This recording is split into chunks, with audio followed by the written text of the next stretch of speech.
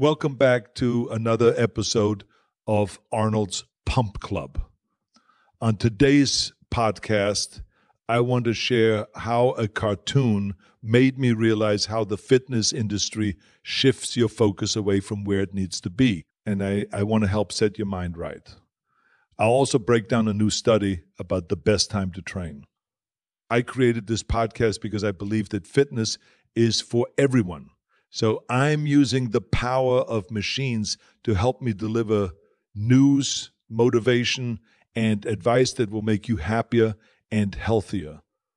And because I know you're busy, I won't take up too much of your time. I am not a cybernetic organism, but I do have an important mission to build the positive corner of the internet and lift up the world. There's too much negativity online. And I hope this podcast gives you the support you need to become a little bit better. One of my friends sent me a cartoon last weekend, and it made me laugh, and then it made me think, so I wanted to share it with you. The cartoon was split into two images. On one half, you see three seemingly fit guys in biking outfits taking a picture, and they look great. Then on the other half of the image, you see them exhaling, their stomach all hanging out in their true shape. It's pretty funny because it's like those before and after photos where the same person looks completely different just moments apart. But there's something more to this cartoon. Last week, we shared a study about how some of the influencers you follow for fitness might be doing more harm than good. This cartoon explains one of the biggest problems of social media for fitness. You're making comparisons to other people who are only posting their best photos, their best lifts, and their best runs. They aren't posting the photo where they forgot to hold their stomach in or the video where they failed their lift or quit their run early. There is only one answer to this, and it's been the same answer even before social media. You can't focus on competing with others. You have to compete with yourself. Even back in my competition days, it didn't matter if it was Sergio or Frank Zane or Lou. They were all great, but none of them were my main competition. I was my main competition. I knew I was going against them at the main show.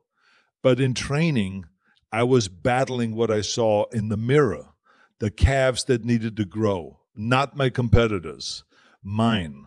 The definition that needed to increase, not theirs, mine. For 364 days of the year, my competition wasn't the people I would face on stage. It was me. And if I couldn't win that competition, nothing else mattered. You can try to compete with everyone on social media, but you're never going to win.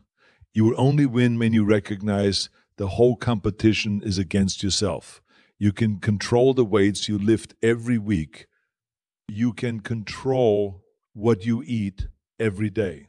You can control whether you spend all day getting trapped on your phone.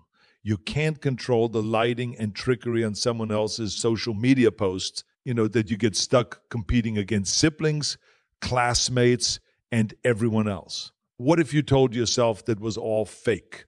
What if you let yourself know the only competition is you? I know you can do this. Don't fall behind anyone else. Get ahead of yourself. Now, I want to talk about when you work out. Personally, I love training in the morning. If it doesn't happen, I'm not against training in the afternoon. But does it all matter? There's a lot of disagreement about when you should exercise. Some say morning, others say night, and some suggest working out in the middle of the day is the best of both worlds. Scientists tried to solve the debate by reviewing 26 different studies focused on improving strength and endurance. The researchers found there is no optimal time to train.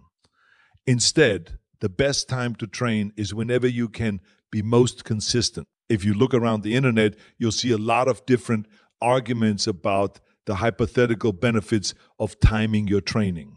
Some people suggest that morning training improves fat loss by aligning with your hormones. Others suggest that night training gives you more strength and stamina. What made this study different was that it wasn't looking at hypothetical outcomes. It measured strength and aerobic performance in randomized controlled trials, a gold standard method for testing.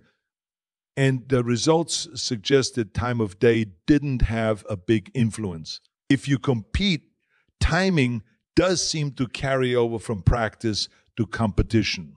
In other words, if you train in the morning, you're more likely to perform better in morning competitions.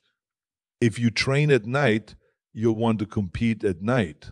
While it's fun to imagine small advantages that you might get by training at different times of day, the real advantage is consistency and intensity. So if you're forcing yourself to train at a time that doesn't work for you, then nothing matters if you can't put in the quality reps. When building your routine, focus less on the perfect time for your body and more on the perfect time for your lifestyle. That's what will deliver the best results. That's it for today's episode.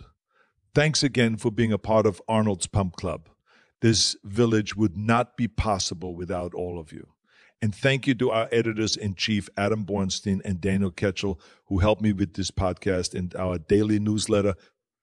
We are building the positive corner of the internet, and the three of us are here to support you.